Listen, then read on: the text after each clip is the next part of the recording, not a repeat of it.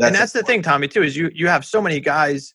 To me, I'm blessed that the people that we do work for, all of them are providing a great service. The problem is that so many of them don't look like they're providing a great service. So when you could marry up the deliverable with the perception, that's when you hit a home run, right? I can do everything. I can make any company look as amazing, as top shelf, everything, right? But when you go ring that doorbell, it's on you at that point. Like, I can't control what happens after you ring the doorbell, but I can control everything that happens before that point, and I can get them to believe that you are the best in your area and that you provide a great service. So when you marry up providing a great service with having a premium brand expectation, well, then again, that's when it's a home run. That's when you can get the dollars that you're trying to get. You see guys hit wall and they're like, I can't get those dollars here. I can't sell it for that much. No one's going to pay that much here. Well, you know what? Have you looked at what you're putting out on the street? Maybe that's part of the problem as to why you can't get the dollars you're trying to get, because you don't look like you deserve to get those dollars. Welcome to the Home Service Expert, where each week, Tommy chats with world-class entrepreneurs and experts in various fields like marketing, sales, hiring, and leadership to find out what's really behind their success in business. Now, your host, the Home Service Millionaire, Tommy Mello. All right, guys, listen, this is an awesome podcast with Dan Antonelli. He owns a company called KickCharge Creative, and we discuss everything you need to do to create a brand, from your truck wraps to your website to your advertising. And a brand is the first thing that you need to think about. You need to get your vehicles wrapped. You need to have a website that kicks butt, and you need to send people a message that says, we're different. We're not the cheapest in town. We are a brand. And it's really, really powerful. The one thing I want you guys to think about, though, as you're listening to me and Dan go through this, is take action. Do something about your brand. It took me months to make a decision that when I started working with Dan, and I finally bit the bullet and just paid him to do everything he did. And the results are staggering. I don't make any money from telling you guys this, but this guy is the real deal. He puts out amazing things. You need to listen to this podcast, and you need to take action. You need to get a hold of him. Thank you so much for listening. I really appreciate it. And we'll go ahead and get started. Welcome back to the Home Service Expert. My name is Tommy Mello, and today I have Dan Antonelli on the line. Let me tell you a little bit about Dan. He's an expert, a true expert in graphic design, advertising, web design, brand development, and content marketing. He owns a company called KickCharge Creative, where he's the CEO and the president. Started that out in 95. And Hip Health Plan, manager in creative services before that.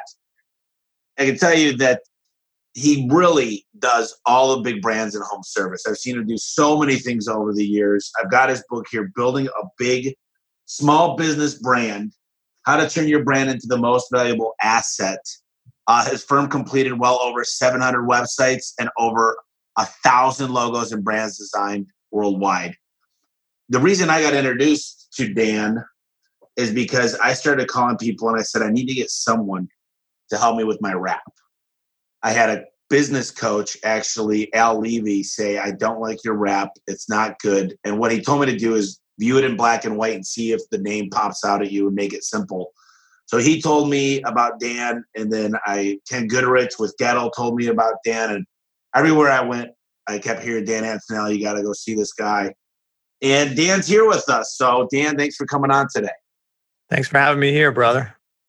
I've probably had 10 different designs over the years. I thought my old one was decent. Like, we got a lot of raving reviews about it. It was cool and people recognized my face. And now I hate it when it's next to the new one you designed. And you clean it up. You made the logo nicer. It's crisp and everybody knows what we do. And, I have my own wrap company. So when people come there and literally they go, I want that same colors, that color scheme, and they really love it. So you did great for me. And I just think wraps are super important, creating a logo, creating consistency throughout your company. So tell me a little bit about you. You've been to KickCharge for a long time now, creative. Tell us about kind of how you got going into that, and just tell us your life story and what you're up to. Sure. Yeah. I mean, I started KickCharge 25 years ago. So this is actually our 25th year. So that's kind of cool to really be doing something that I'm so passionate about even 25 years later. But even going before I started the company, I actually hand lettered my first truck when I was 15 years old. Like, I just found pictures of it the other day. It's so funny seeing this old hand lettering that I was doing. But I was always like really into lettering. I used to do a lot of hand painted pinstriping. And I really wanted to be a sign painter when I grew up. And my parents like, yeah, you can't be a sign painter, dude. You got to go to college and stuff like that. So I was like, all right, I'll go to college. And I went up going to college and studying advertising. And when I graduated, I was working in New York City as a graphic designer, and I really missed working with small businesses and working with them on their signs and their trucks. And then we started doing websites and things like that. So I started the company, while I was working full time, like as so many businesses do. They have two jobs. They have kind of their day job and their side hustle. And eventually just had enough work after about a year to, quit my job in New York City and then just go full time into doing it. But the deal, Tommy, like how crazy it gets when you're trying to do two things and build up enough work. And the first year or so, I mean, I was doing 90, 100, 110 hours. Like, it was ridiculous. Like, it was just insane. And the people that I worked for was so cool. Like, they didn't want me to leave. And they like gave me my own office with the door. So like half the times I was like running my own company while I was there, but like I just couldn't do it. I'm like, I know what, I got to go out and do my own thing. And I just thought the concept of working with small businesses and making sure that everything that they put out on the street was consistent was something that I didn't see anybody else doing. So, I've been really into logos and really obsessed with the idea of how important logos are to small businesses. And, I wrote a couple of books on it. My first book was in 1997 on small business branding. And I just always believe so much in how critical it is to get the brand done. And then everything else just works so much better for that business. So it's been quite a ride, and we do such great work. I have a great team here. We have about 20 people here now today, and we do everything, so we do branding, and then we do digital marketing, and we do traditional graphic design and print ads and all that other stuff. So it's just really cool when you can really change the course of a business and you can shape the way that they're viewed and create a unique brand story. And we look at the work that we do as changing lives, and that's how I view every brand that we create, is the impact that it creates. Like, you look at the work that we did for Ken at Gettle when we rebranded him. And at the time, I think he was $7 or $8 million with maybe 40 employees. And now they're like 100 million with 500 employees. So it's so critical, our task and that responsibility that we have. And that's what I love about what we do, is that, we're doing a task that is so important for their success. And, I just love it when we see the results and we see how much our work impacts those businesses. I'll tell you what, I was just at an event in Mexico less than 2 weeks ago, and we were sitting at a table with about 15 people total, so about 7 companies, because a lot of people had their wives or their managers with them. And they said, what do you guys do with your wraps? And most of the companies didn't have wraps. And there was 2 companies that just did the lettering. Tell me a little bit about that, because people say, is it really worth the wrap? And it only lasts 3 to 5 years. And I'm like, it's the best investment I've ever made. And I'm not going to talk to you about wrapping vehicles, but it's huge for me. That's the biggest thing I see. The mistake is people say, I see your trucks everywhere. All the impressions I get with over 100 of those on the road. Yeah. I mean, it's free billboards, It's nuts. And guys get hung up on the cost, and you're just like, seriously, dude? Like, do you know how much it would cost for you to buy a billboard and get maybe even fewer impressions? You've got this thing working 24/7. Anytime that vehicle is out there, it's communicating your brand. So dollar for dollar, there isn't another advertising vehicle that is more cost effective than truck wraps. Like, it's not even close. You look at billboards, you look at PPC, you look at anything, nothing comes close to the lowest cost per impression as a truck wrap. The problem is, though, Tommy, like, so now you say, okay, well, I got to get a truck wrap, right? Because that's going to be so great for my business. The problem is most of the truck wraps that you see on the road today are actually a waste of money. And that sounds like, well, that sounds weird, right? You just said it's so great. Well, it is great when it's actually effective and it's designed properly. the problem is most of the ones you see on the road are just total train wrecks. They don't communicate a brand promise. You can't tell what company it's for. And it's sad because I know how much those things cost. And then you see like the guy's got like 5 of them and he thinks they're awesome, right? But the problem is it's not communicating the right message. So it's not just a matter of saying, well, I'm going to wrap my truck. It's a matter of making sure that every impression that truck wrap is delivering is performing the task in which it's designed for. And that's where you see a lot of guys just totally miss the mark. Yeah, you're absolutely right. And so many people, they have pride because they designed it. They had an influence in it. And I was talking to one of the guys that works at the design shop, and I'm like, you need to kind of lead them down the path. Like with me and you, I just said, hey, I guess I used to have my face on the side, and you said, we could do a stenciled character. And you made it work for me with the wrench in my hand. But most people don't have a clue, and then they come in with all these ideas, and sometimes they redo it 10 times. And I'm like, you got to tell them what you like, and tell them why they should do it this way. I saw one wrap that we designed because the guy wanted everything he offers in his air conditioning company, duct cleaning, blah, blah, blah, blah, blah. And I'm like, holy cow. Like, it's not a yellow page ad. You do all this stuff. What's your advice on that? Well, I mean, there's 2 things that you just said, right? You said one thing about designing something and finding out what they like. Listen, we've done probably, at HVAC alone, I think we've done 300 or 400 HVAC brands, I think, so far. And one of the things I tell any business, service business, whatever, is I want feedback from the client about what they like, because that'll help steer the creative. But at the end of the day, I'm not really that interested specifically in what you like. I am more interested in who you are selling to and what they like. And that's the part where guys don't get it. They're like, oh, like I really love like something really cool, and I want this grunge thing, or I want something that's like really racy, like because my buddies, they think it'll be cool. And I'm like, dude, listen, who are we selling to? Are we selling to your buddies and you, or are we selling to Mrs. Smith? She's age 45. She's got 2 kids. She's got a BMW in the garage. Who are we really selling to? And making sure that we are designing something that meets those objectives first. And not only just the objectives about who we're selling to, but also assessing what is happening in that market and what do those brands look like that you are competing against. If you've got 5 other competitors in your space and they're all using red and blue, well, guess what? You're not getting red and blue from me. It's not going to happen. I don't care how much you like red and blue. It's not going to be disruptive. It's not going to stand out. So those are all parts of what goes into figuring out what actually is going to function well in your space and what appeals to the target audience that we're trying to attract with our brand. So I've seen like this company, I forget the name of them, but they had pink trucks. And they stood out. But that to me, I don't know if that's a good thing or a bad thing. They wanted to stand out. What are your take on that? So it's absolutely a good point. And that's when some guys, when I tell them, okay, well, we got to rebrand, they're like, well, everyone says they see my trucks all the time. I'm like, well, that's great that they see your trucks. Awesome, right? But that's only a small part of the equation. The more important question is what do your trucks say about your business? That's where they don't get it, right? So yeah, we can make your trucks pink and purple, and people say they see them all day long. But what does it say about your company? Me as the consumer, right? I'm going to call up this company with this pink and purple trucks, right? What do I think I'm actually going to get as a deliverable?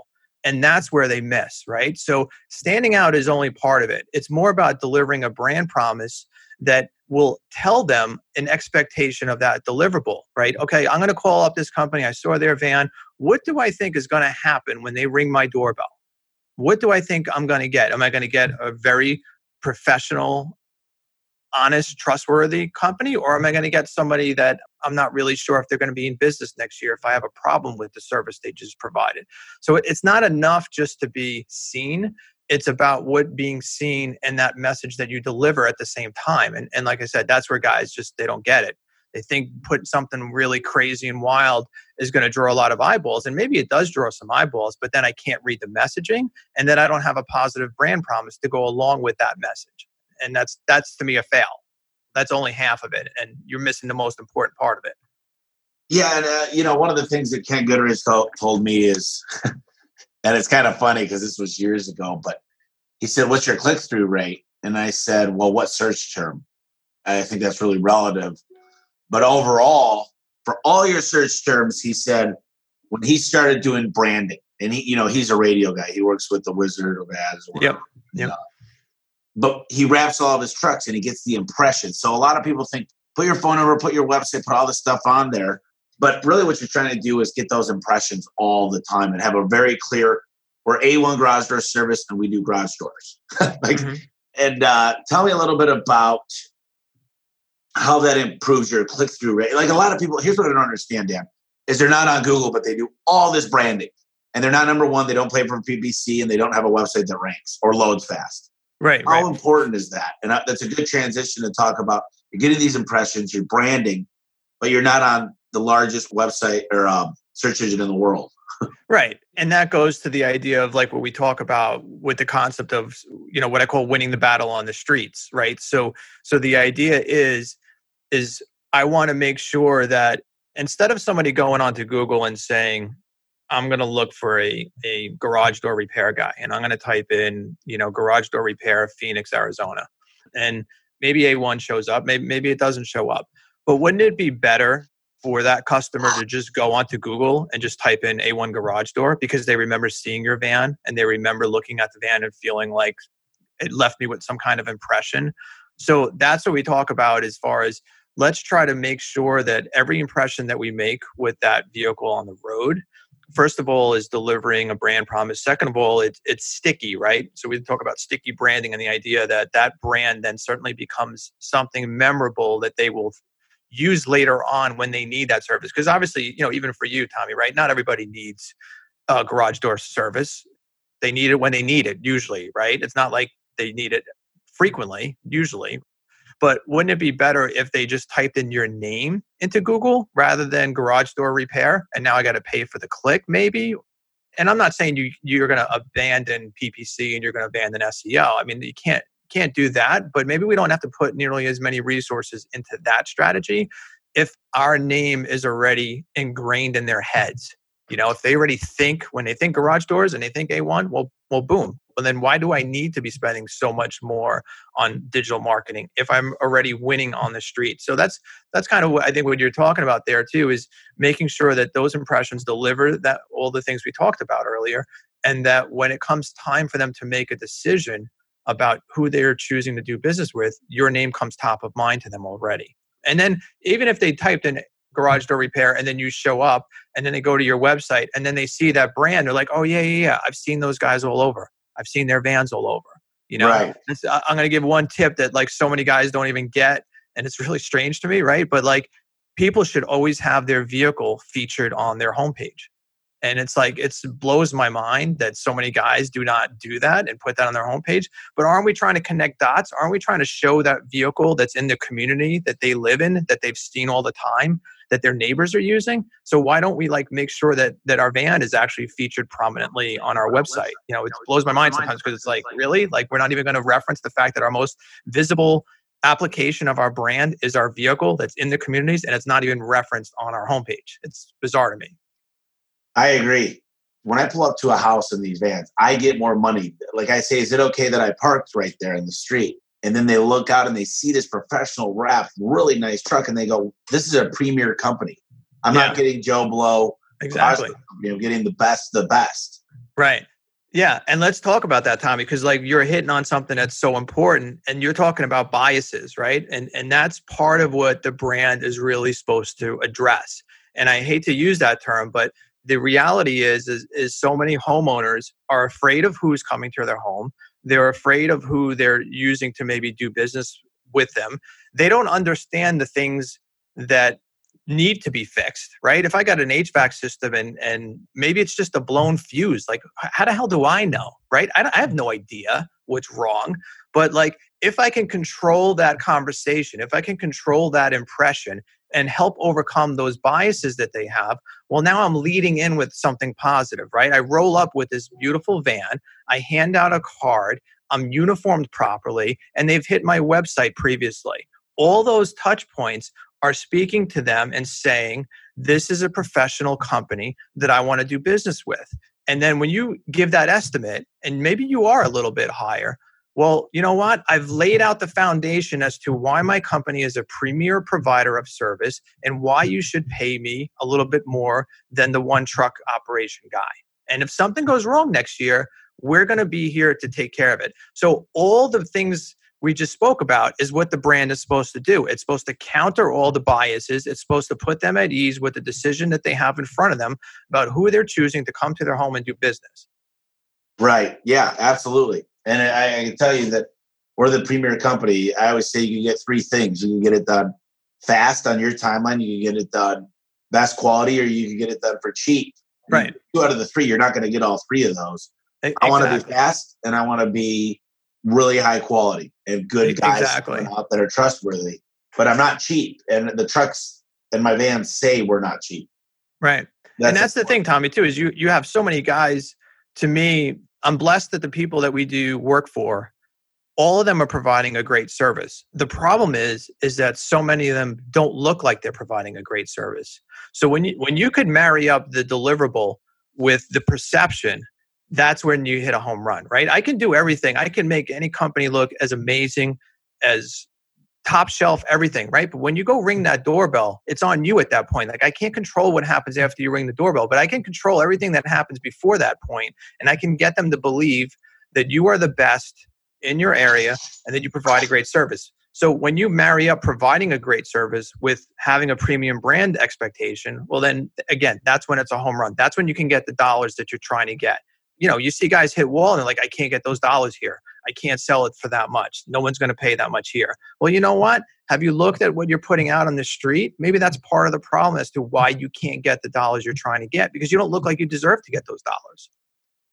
Yeah, absolutely. And one of the things I learned too is I used to buy Dakotas because I didn't have any money and I could afford them. But I learned about Enterprises program. But the biggest thing I learned about is standardization of your trucks and keep it the same. Don't have all these different models, different styles, different wraps.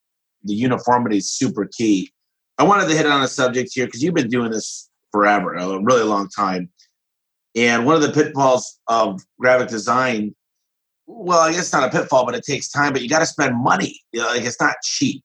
Mm-hmm. How do you explain to your clients why graphic design sometimes costs a lot of money? Well, I think it's ironic because I want to say the opposite. I want to say it's not that graphic design is expensive. Not doing graphic design is what I think is actually expensive. Not investing in your branding, that's where I think the real cost is, right? Because when you have a poor brand, then you just need to spend so much more money getting people to pay attention to it. And you have to work so much harder to get people to notice who you are. So I always say, well, it's not that it's expensive. It's actually the best investment that you can make. Like, we recently did a promotional piece here where I went back and I asked, like 25 clients, well, what has happened to your business since we've rebranded you? And like, dude, the stats that we have are just, I mean, you take Ken's as an example, but the stats are just ridiculous. It always becomes this huge inflection point in their business where now suddenly everything starts firing on all cylinders and all their marketing channels are working so much better. So it's not that it's expensive, it's an investment. And when you see the return on that investment, it's like, it's a no-brainer. That's why, like, the biggest thing we hear, when we talk to potential clients is like, oh, it's expensive. And I'm like, yeah, but how much is the poor brand really costing you every year? And missed opportunities and the ability to charge what you want to make on each job. Like, those are all the hidden costs that a poor brand is affecting. And, they're intangible. It's hard to like put a finite number on it, but I could look at every single company that we've rebranded and look at the stats for them. Some of these companies don't put any additional money into marketing once they've rebranded, and the growth that they see is significant. To me, it's like really one of the smartest things you could be doing. But, listen, on the other hand, here's the funny part of it, right? So many companies don't invest in it. And that's, to me, the hidden beauty of it, right? It's like, you have all these competitors in your space. None of them have a good brand. Well, dude, what would happen to you if you had the best brand in your market? You totally kill it, right? And I love like those opportunities. Like when we take on a client and we do market research and we see what's happening in their space, and they say, well, this guy's like 10 million, this guy's 15 million. And I'm looking at their brands. I'm like, dude, you gotta be kidding me. Like, really? This is who we're competing against? Awesome. I love it because we're going to crush them. Like, so it's really funny to see sometimes like these bigger companies with these awful brands. And then I've got a guy with half the revenue. And like, that's our whole strategy, is just to come in and start taking pieces of his world, because the new brand is going to work so much better. and people are going to just see that. And it's really ironic sometimes when I see what some of these companies have out there. It's like, okay, good, cool. Let them have that stuff. Let's go out there. Let's do something disruptive and let's make the brand work so much better. And we do it all the time. And it's just really, it is ironic to see how many companies don't invest. And that's to me, again, like the hidden beauty of it, right? And it's like the huge opportunity that you have in your market, because I bet no one in your market has a good brand. Yeah, a lot of them don't. And I think a lot of people are attached to their brand and they're afraid to give it up. And they probably hesitate, don't they? Oh, yeah. Yeah, because, their nephew designed it or they designed it or their friend designed it. And the other thing is then they say, well, dude, like I've been so successful with this brand for X number of years. Why would I ever change it? And if the brand is really awful, I'm going to counter with that and say, dude, imagine how much more success you would have had if you actually had a better brand. So don't use I've been successful with this brand. Why should I change? It's like this complacent mentality because you're not really looking at the missed opportunities that you might have had with a better brand. So kudos to you for being successful with that awful brand. That's cool and all. And it means you're running a good business. It means you're doing so many things right. But let's kill it on the brand side of things now. And now let's see what this thing can do. Let's take this thing out for a spin. And I'll tell you, man, we'll do so well with it because now we have your great service matched up with the great impression that the brand is making. So absolutely. Like, listen, yeah, we see that all the time. I mean, even when we worked with you, like I know you really liked, what you had. And listen, you've been doing really well with it, right? But you looked at it and you said, hey, you know what? It's not really communicating who we are anymore. And companies outgrow brands all the time. You started it, you had no money maybe when you started it, and you did it the cheapest way just to get a van done and get it on the road. And then it's 5 years later and you still got that same logo that, somebody put together. And it's like, is that really who you are today as a company? Like, and so many judgments are made on that first impression. And that's why it's hilarious to me sometimes when we do the market research and they send me their competitors. And I don't know what size they are, but during the course of the conversation, they'll say, well, that company's $10 million and this one's $15 million. And I'm like, really? Because I'm judging them on that van that we did the research on. And I'm looking at that one van and I'm saying, this looks like, they got like 3 vans maybe. So like, that's what's really ironic about it too, is they outgrow the brand and then they won't make the investment in making the change because they think it's going to negatively affect them. I can say that anybody we've done it for, no one regrets the decision. Like no one comes back and say, oh my God, I wish that was such a bad idea that we changed our logo. You've got to roll it out properly. Obviously, there's a method to rolling out a new brand, but no one ever regrets that decision. I've never experienced anyone regretting doing that. Yeah, one of my goals is to start acquiring companies. And that's the first thing I look at is their website, which has to do with their logo and the wraps. And it all kind of works together and what they're putting on ads. And that's the first thing that we can really improve on right away. And tell me a little bit about what are some critical elements that make a logo work and align with the business brand. I think when we talk about brand promise, that's a lot goes into figuring out, like if you were at a party and you handed out your business card to someone with your logo on it, and that was the only judgment that they were able to make about what they thought about your business. Well, what would it say about your company? What would they think about your company? So you see a lot of companies that, again, they perform this great service and they have a great deliverable, but you don't necessarily get that when you judge them by how the brand is communicating those key attributes. So it looks okay. Like most businesses have what I call a neutral brand. And a neutral brand means that I don't necessarily think anything bad about the company, but I don't necessarily think anything good about the company either. It's like, okay, yeah, it's kind of there. We sort of call that blanding, right? When it's a brand, but it's really bland. So it's not necessarily like, I don't think that they're awful, but I'm not like excited about it. I'm like, so we're all really trying to make sure that that logo is communicating something positive. Like I hand you this card and I look at your logo and I think, well, this is a premium-based provider, or they're going to provide a great service to me, or they look very professional and they look like they've been around a long time. Like those are all the attributes that you're trying to really make sure your brand is communicating. So, guys get caught up in the moment of having that old brand for a really long time and not necessarily stepping back and thinking about, well, what does it really say about my company when I hand out my card? Like, do people look at it, and if they knew nothing else about us, what do you think that they would say? And that goes to almost the definition about branding is what would somebody say about your company if they were talking about you at a party? Like, what would they say? Or if they were telling their neighbor about the experience of working with A1, well, what would they say that experience was like? And that's all factored into what a brand truly is. And branding as a concept, like it's, people they sort of make it sound like it's very complicated, right? But the reality is if you think about branding, think about branding as a wheel, right? And the center of that wheel is a hub. That hub is your logo. Everything that comes out of that wheel, like the spokes that go around that wheel, like your social channels, your digital marketing, your truck wraps, your uniforms, your brand voice, all those things comprise that wheel. And that's really what a brand is. Like, if you think about it from that perspective, it's a lot easier to kind of understand. I like it. One of the things I got a question about is you really seem to, correct me if I'm wrong, but you kind of specialize in HVAC. Is that right? I mean, they make up a big piece of our business. Absolutely. I mean, I could be wrong, but I don't think that there's anyone that has designed more HVAC brands than we have. I mean, like I said, we're probably pushing 300 or 400 at this point. And then service businesses, another few hundred service businesses.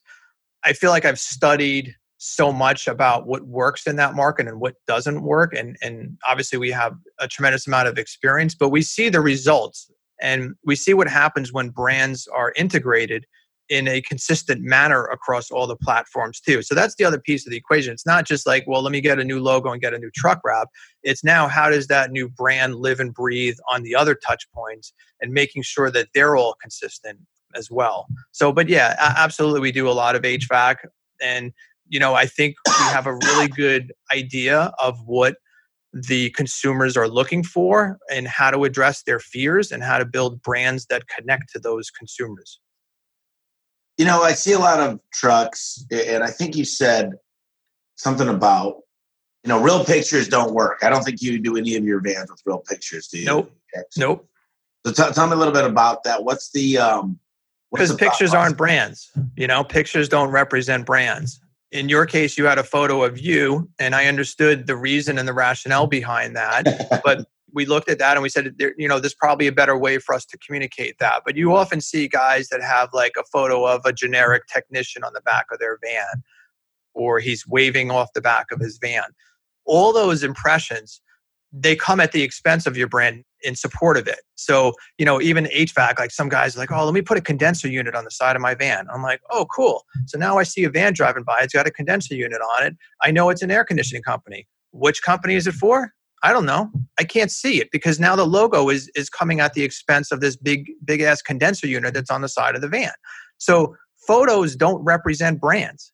It's always a huge mistake to integrate photos on vehicles, photos of equipment and air conditioning units. Like, who cares? It's not related to them specifically. So why are we putting it on the side of our van? So yeah, we don't put photos on vans. We keep the wraps 100% brand centric and focused on that particular brand. And, again, making sure that it delivers all the things that we want. That condenser unit doesn't deliver me a brand promise. All it tells me is that you're a heating and air contractor. It tells me nothing else about the experience I might expect to get if I chose to do business with you. It's not like you're McDonald's and you've got a picture of a red box with French fries in it. It's a whole different world over there. So yeah, we don't put photos on vans. It doesn't stop people from continuing to try to make photos work, but it's definitely not a strategy that we believe in. Hey, listen, guys, I hope you're enjoying this conversation with Dan. I just want to let you know that we have a special offer from KickCharge for you today. So stick into the end and I'll reveal how you can take advantage of it. But if you're in a rush, just go to homeserviceexpert.com/podcast/Dan-Antonelli, Antonelli, and check out this exclusive offer we put together for our listeners. Okay, now let's get back and continue our chat with Dan. I love talking about brand. I've read a lot of books on branding and really consistent messaging. And some guys I talked to on a podcast just yesterday actually said that just because you're getting impressions that people are, what did they say? Taco Bell. They said they tried at Taco Bell to do, they had that, it was a commercial that got a lot of talk, a lot of shares, a lot of stuff on social media, but it didn't get the buy signal. They wanted them to buy more food and come to Taco Bell more often, but it didn't get that effect. So tell me something a little bit about what successful brands have in common in terms of branding. I think the most successful ones are the ones in which, again, they are basically trying to address the most common concerns that their intended audience has, and it's trying to answer the question as to why they should choose to do business. Like, I know we keep talking about Ken a little bit, but Ken's campaign with the boy holding the flashlight was something that is already delivering an aspect and a message that connects with them. The story of how he was holding the flashlight when his dad was working on the air conditioning unit. And it's crafting a message that is connecting with a lot of people. And then repeatedly seeing those messages and then hearing the stories that were told on the radio spots and things like that. That was very powerful, and it was very different. It wasn't driven by cost. The campaign wasn't all about, a $49 air conditioning tune-up. It was all about what the story of that brand was meant to signify. And it stood out in that market. That's the other piece of it too, is like the approach needs to be unique in that market. So, you look at some of the campaigns, and when we launch any campaign, we're always really cognizant of what's happening in that space. So if there are, let's say there's 5 competitors and 4 of them are using mascots, well, you know what? Maybe mascots aren't really the right approach for your market, because it's not going to work as effectively as another market where there's no mascots. So looking at all those different things and making sure that it delivers that message, and from a competitive landscape is going to disrupt that space. And that's what Ken did. I think that's what we did when we launched that. It was very disruptive. It didn't look like anything else that was happening in those markets. And even your brand, like, nobody's really branding that way. You could go on Google and Google, garage door repair wraps, and you tell me who else is doing that, an approach like we've got with you. Not many, if any, right? So that's all part of, I think, what makes it work so much better and be disruptive at the same time. So what do you call what you did with my face and Ken Goodrich's face? What was that called? Stenciling or something? I mean, it's technically, you would say it's mascot based, but the style in which it was rendered is rooted in some rendering styles that were more prevalent in, let's say, the 50s and that time period. There's little details on your illustration that you wouldn't expect to be done by an illustrator today. So we sort of looked at stylistically, how can we create an illustration style that will also feel very unique and very distinctive, right? And right. The same thing with Ken when we did the illustration of his son there. That was more like a Norman Rockwell type approach. Like, his particular style is a little bit different than yours, but that's really the inspiration of that style. And, listen, Norman Rockwell and the way he used to paint and do his style, we wanted to try to capture that because, again, subliminally, we're illustrating something to that customer. We're talking about a better time, and we're making them feel at home and comfortable. And those are all part of what goes into what is the takeaway you get when you see that brand. How do I feel after viewing that brand? And, again, like I said, yours has different techniques, but those techniques are not very prevalent in most illustrations. You don't really see what we did for you, tons of guys doing the same kind of illustration. No, I don't see, like you said, there's, whether it's window washing, chimney repair, right? No one's really doing this. And I think this is a huge podcast for people to kind of wake up and smell the roses here. What's one of the biggest branding mistakes that small businesses should avoid? I think, there's a couple of things just to throw out there as things to be really careful with if you're going to hire someone to do this task for. So a lot of times we see guys that obviously try to get the cheapest way to, try to get something going. And maybe they'll try to do like an online contest or a logo contest or do something like that. And we've just seen a lot of examples of really bad things happen out of that experience. And part of the things that we see happen is that they're sold artwork that belongs to other companies. So we've been the recipient of that, having probably 30 or 40 of our actual brands that we've created for other contractors actually sold to someone else who didn't know that it belonged to someone else. And then they went and they put it on 5 of their trucks. And then we found out about it. And then our clients basically pursue the rights for their trademark and issue cease and desist. And now that other company has to throw away, $15,000, $18,000 worth of truck wraps. So just be very cognizant of who you hire to do any of these tasks. Make sure all the artwork that's being created for you is original so that you can get your logo and your brand trademarked. That's really important. Means that no one else can use it after it's created for you. So doing your homework about the agency that you choose to do business with is really important. Not using clip art is really important because you cannot trademark clip art. So that means that someone designs your logo and they use clip art, you put it on everything you own. There's literally nothing to stop someone in your market using that same piece of art. Now, they probably wouldn't, but you can have that artwork be recirculated and reused from anyone in the nation now. And that's not really a good thing. You obviously want to own your own brand. So that's certainly something that we see, that we caution people about. Make sure that the artwork that's being created for you is original and that you can own it and trademark it after that process is done.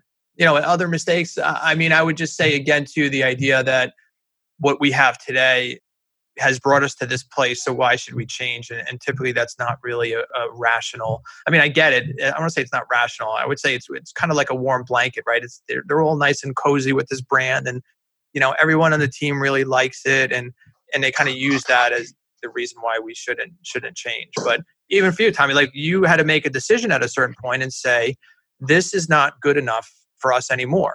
And you probably even got resistance internally with your own employees. We see that all the time where the employees, they're not really on board with the idea of rebranding because they're afraid of change, right? I don't know. How was that for you when you went through that and you told your team that you were going to change?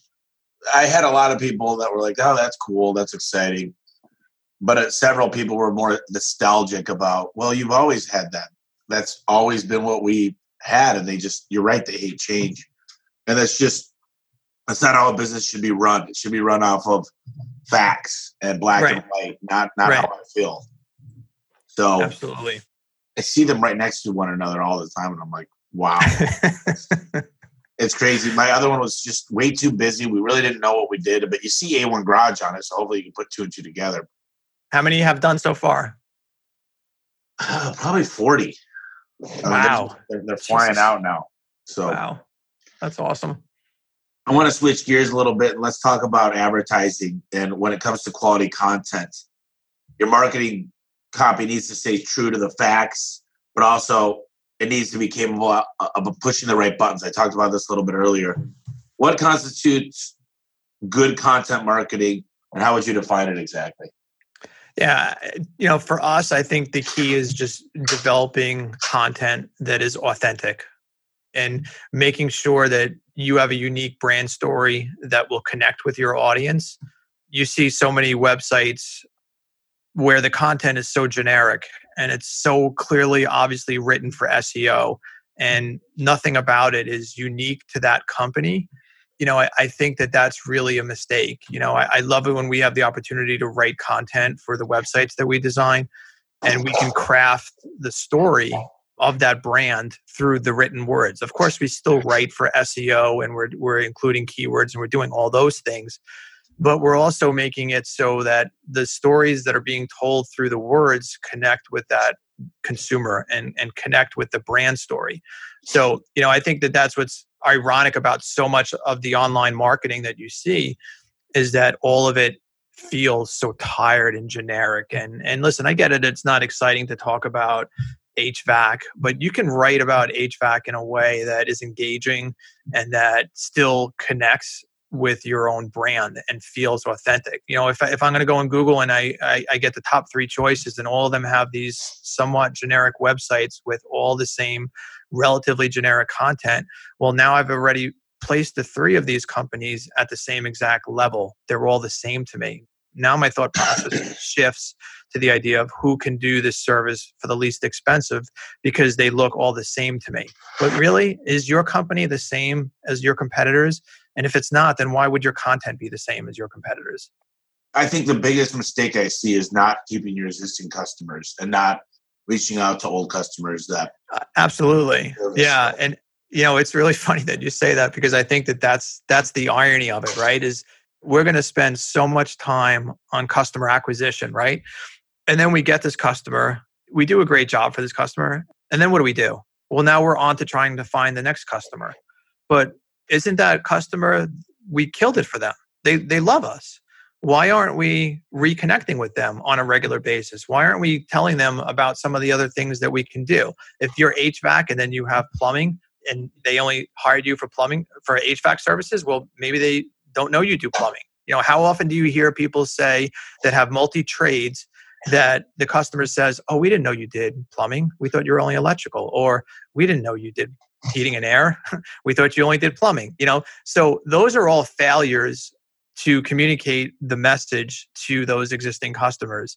And so, yeah, we do email marketing and we try to keep some of it. Obviously, you want to try to keep the information useful to them so that, it's engaging and there's some relevant content for them that they can use.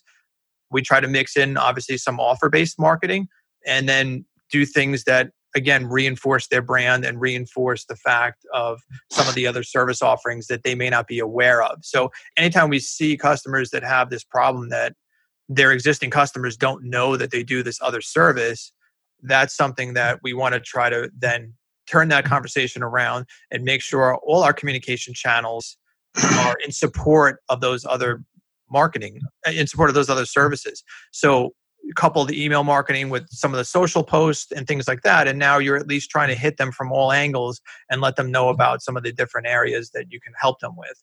But yeah, I think it's so funny, Tommy, because everybody is like, oh my God, I got to get new customers. It's like, well, wait a minute. What about the people that we've already done work for? Because we killed it for them. They love us, right? So what else can we do for them? So being aggressive in that space, I think, is really, really important, and being proactive. Yeah, it's something that I feel like most companies don't do well. No. The majority of companies. No. And everybody's getting more sophisticated, with some of the software platforms like Service Titan and some of these other platforms that are out there, right? So we know we have their email addresses. We know we have all that data. Why aren't we leveraging that data and using that data to support some of the other marketing initiatives? But it's kind of like, it's so funny when you look at budget lines sometimes. It's always like, okay, SEO and PPC taking up like 60, 70% of the budget. And then it's like email marketing is like, it's like at the bottom of the list. And I'm like, really? Like, guys, we got people who love us. Why aren't we talking to them more often? And obviously, we're not going to kill them and flood their inboxes with crap, but we do want to make sure we keep up with that and leveraging those opportunities for sure. You wrote in an article that keyword rankings are essentially meaningless and marketers should focus on other things. And we hit upon this a little bit, that you don't want to be the same as everybody else. Mm-hmm. Tell me a little bit more about that. Well, I mean, the idea that everyone places so much relevance on keyword rankings, first of all, it's keyword rankings to a certain extent are going to be different for everyone, depending on browsing history, depending on where they're browsing from. But the more important stat is traffic and relevant traffic. So we have guys that we run their SEO and they may say, oh, well, how come we don't show up number one for this? And I'm like, dude, look at your data. Look at how many hits you have going to this page in support of this particular keyword. Like, what would you rather have? Be number one and have no one clicking on it? Or would you rather have more traffic that's converting to leads and phone calls? So it's something that people always think is like the benchmark for success for any SEO campaigns is, do I rank number one for something? And to me, the more important stat is how much traffic, how much relevant traffic are we driving to your site? And more important than that, how much traffic is converting? So making sure that we're looking at the data from that perspective and not getting so hung up on very specific individual keywords that, first of all, maybe no one's even typing. That's the way we try to look at it more from a holistic standpoint. How much traffic are we generating? How much relevant traffic are we generating? Like, we could generate traffic and it's totally irrelevant traffic, right? So what good is that? And making sure the traffic, when they land, converts, making sure that you have a good UI, making sure that you have the calls to action in the right space, and it's easy for them to call you, and mobile and all those other things for sure. I want to talk a little bit about the 4-hour work week, which is VAs and outsourcing. Tell me, are you a fan or not? And how do you get great content? How do you make sure you're getting the stuff done right, properly? Let's go into outsourcing and your ideas on that. I think A lot of service businesses have the greatest intentions as far as thinking that they can do a lot of these tasks themselves. They say, oh, well, it's going to be really hard for someone to write social about our company because they're not here. And then they have someone at the front office maybe that does a couple of posts here and there. And then it just falls by the wayside. So we see those companies all the time where they have the best of intentions that they think that they can do it on their own, and then they don't execute. Or some of the content that they're actually putting out that is meant to represent their brand in a positive way is actually doing the opposite. Either it's not professional, or it's not on brand, or it's not on brand voice, which is even worse. So I think at a certain point, it's nice to think that you can do some of those things in-house. And if you have the right staff, obviously, you can. But I don't think most companies are really equipped properly to have a dedicated person that is experienced in some of those channels and how to make the most of those opportunities. As far as a 4-hour work week, I don't see it happening for me. I'd love for it to happen to me, but I don't see that happening for me or for most of my clients, I would say. Yeah, I can't imagine. Work to me is fun. Yeah, absolutely. And if people ask, what do you do for fun? And I'm like, well, I go golf and I shoot pool, I go to movies. But at the end of the day, I actually enjoy going into work. I enjoy building something and making something that's never been done before in the garage industry. So I wanted to just ask you, I always ask this question, what are 3 books that mean a lot to you that you'd recommend? And it could be fiction, it could be anything really. I mean, the book Traction that has the EOS system has been, huge for me in our company here. And I've seen so many cases of clients that have also gone through the EOS system. And I really believe in the process and a lot of the key concepts that come out of that book. It's been really helpful for us as a team to really get aligned on what we're supposed to be doing and what our mission here is and our values and our goals, right? And I think that that's part of it too, where, you're going along and everything's kind of running smooth and you think that everyone knows where you're going. And what I kind of found out is everyone had a kind of a vague idea of what we were doing and kind of what we stood for, but it wasn't really defined. We're still going through Traction. We haven't finished it, but we have made a lot of headway. And it's really, I think, been enlightening for me to see that. The book that Ken just wrote with... Yeah, it's the HVAC. It's the E-Myth for HVAC. Yeah, the E-Myth book, I think, was huge for me to read early on and learn some of the fundamentals there. And I think we all struggle with the idea of working on our business versus working in our business. And that's certainly something that I think has been certainly a challenge for me. So you stumped me on that one. I'm trying to think of other ones, and I know there's other ones. Well, how about building a big small business brand? Yeah, I mean, that's a page turner, man. You got to get that one. Yeah, there's a lot of cool. You've done a lot of stuff, man. You got Natural Turf. I mean, it just keeps going. All these Crown Point, Blue Ox. It's just all these different brands. I'm trying to do another one. Like I started the outline for a 4th one. It's just really hard to. I mean, that book there took me 3 years to write. So it's hard. Like I have so many things and so many new experiences. I mean, that was published in 2014, I think.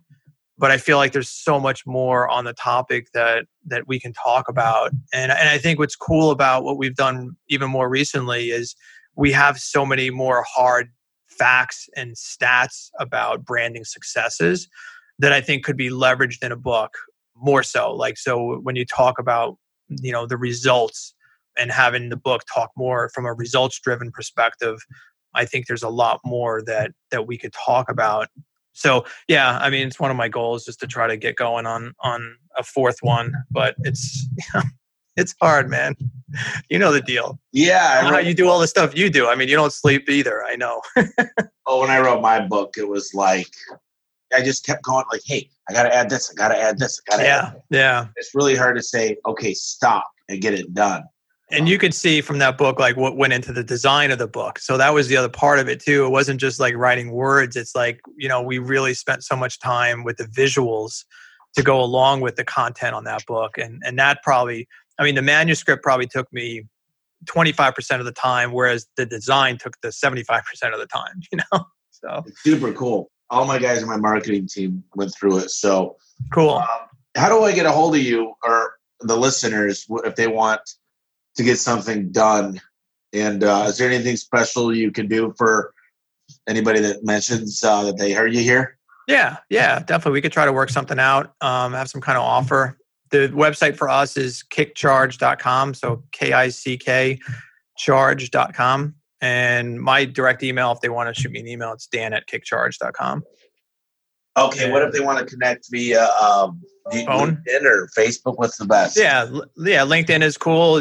Just Dan Antonelli on LinkedIn, and Instagram. I think it's KickCharge Creative on Instagram for us, and the phone number here too, 908-835-9000. And then finally, the last thing I do on the podcast is give you a few minutes to discuss whatever, maybe any final thoughts and maybe a plan of action, because a lot of people are going to sit and say, you know what, I really need to do something, but they don't do it ever. So maybe some advice, maybe some last minute thoughts, or take to action type thing, plan of action. So I mean, definitely one thing I would say is don't be bland. And people get afraid of the concept of disruption. And I think we've really honed in on the idea of branding disruption and how it works in that space. But a lot of people are scared of it. Like sometimes we pitch these ideas and they're scared because it feels so foreign to them. Like it feels like, oh my God, like really? You want to put this mascot that big on the side of my van? And I'm like, yeah, that's what we're doing. I'm not afraid of it because we've done it so many times, but I have to remember that a lot of times, they're scared of the idea of disruption because it's not what everyone else that they're competing against is doing. So when you recommend a strategy like that, everyone else is doing something that's more traditional, and now we're saying do something a little bit more disruptive. It feels uncomfortable, So I think if people can get used to the idea of going a little bit outside their comfort zone and thinking about a brand that will connect in a visual way, in a way that will deliver that brand promise in a more meaningful way, and be open to that, and be open to the idea that maybe it is time to look at what you currently have and say, hey, you know what? This isn't good enough. And I can tell you, I rebranded this agency and renamed this agency 3 years ago or so. I was called Graphic Designs for 22 years. Right. And I told people, you know what? We don't do graphic design and we're not a sign company. Why are we called Graphic Designs? It was Graphic D with a dash. That's how it was spelled out. And It was clever in 1995 when I named it that. But I'm like, we don't even do this anymore. But I was like, oh, but everybody knows us by that. Everyone knows us. And I went through the same things that our clients were rationalizing. And then I said, you know what? Listen, I was building a new building. I built a brand new office out here. And I'm like, we got to change. We got to be something different. So we came up with KickCharge because we were like, well, that captures what we do. Like we energize small businesses. We power them. And so the name KickCharge sounds exactly like what we do. And I'm like, that's perfect. Like it was such a great name that I think we came up with for us to represent us. But I had to go through that sort of process myself and say, yeah, but like, it's been working. Why would I change it? So I had to answer those same questions myself after years of doing it for everyone else. And I think it was good for me to go through that process because I sort of better understood sometimes their apprehension. And I had so many people that told me it was a huge mistake. Like everyone's like, I can't believe you're changing the name. Like all my family, they thought I was nuts. And I look back and I'm like, man, I am so glad that we did that because it's just us, and it's worked so much better in all our marketing. So, listen, look at yourself, look at your competitors, put all their logos up on a wall and put yours next to it. And you tell me where you live in that space.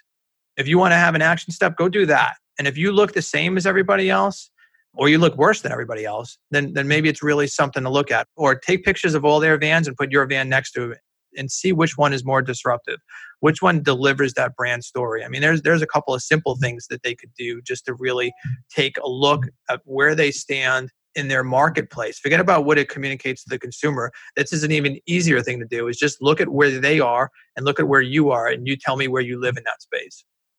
I love it. Where are you located again, Dan? I forget the city. We're in Jersey, New Jersey, in the western part of New Jersey in Washington. Got it. Okay, cool. Well, listen, I got a ton out of this. I am a big fan of yours. I know so many people. If you're serious about your business, you go to Dan. If you're not, you don't. I mean, that's what I learned, and that's what a million people have told me, and that's what I use you, and I'm really, really happy and proud of the results. So Thanks. Appreciate you coming on the podcast. And if the listeners out there want to improve their business, they need to get a hold of you. So thank you so much. Thanks, pal. Hey, I hope you enjoyed today's podcast with Dan Antonelli. The reason we use KickCharge to wrap our trucks at A1 Garage Doors is because they literally are the best at branding. It's so clean. Everybody makes a comment on it in every state we're in. And I got to tell you, this literally almost doubled our revenue. If you guys ever listen to the podcast or this is your first one, you know the number one thing I say every business needs is branding. So here's the great news. We put together a special offer for our listeners. If you want to create a professional rep for your trucks that generate leads wherever you park them, go to kickcharge.com/HSE and you get $500 off for just being a listener of the Home Service Expert Podcast.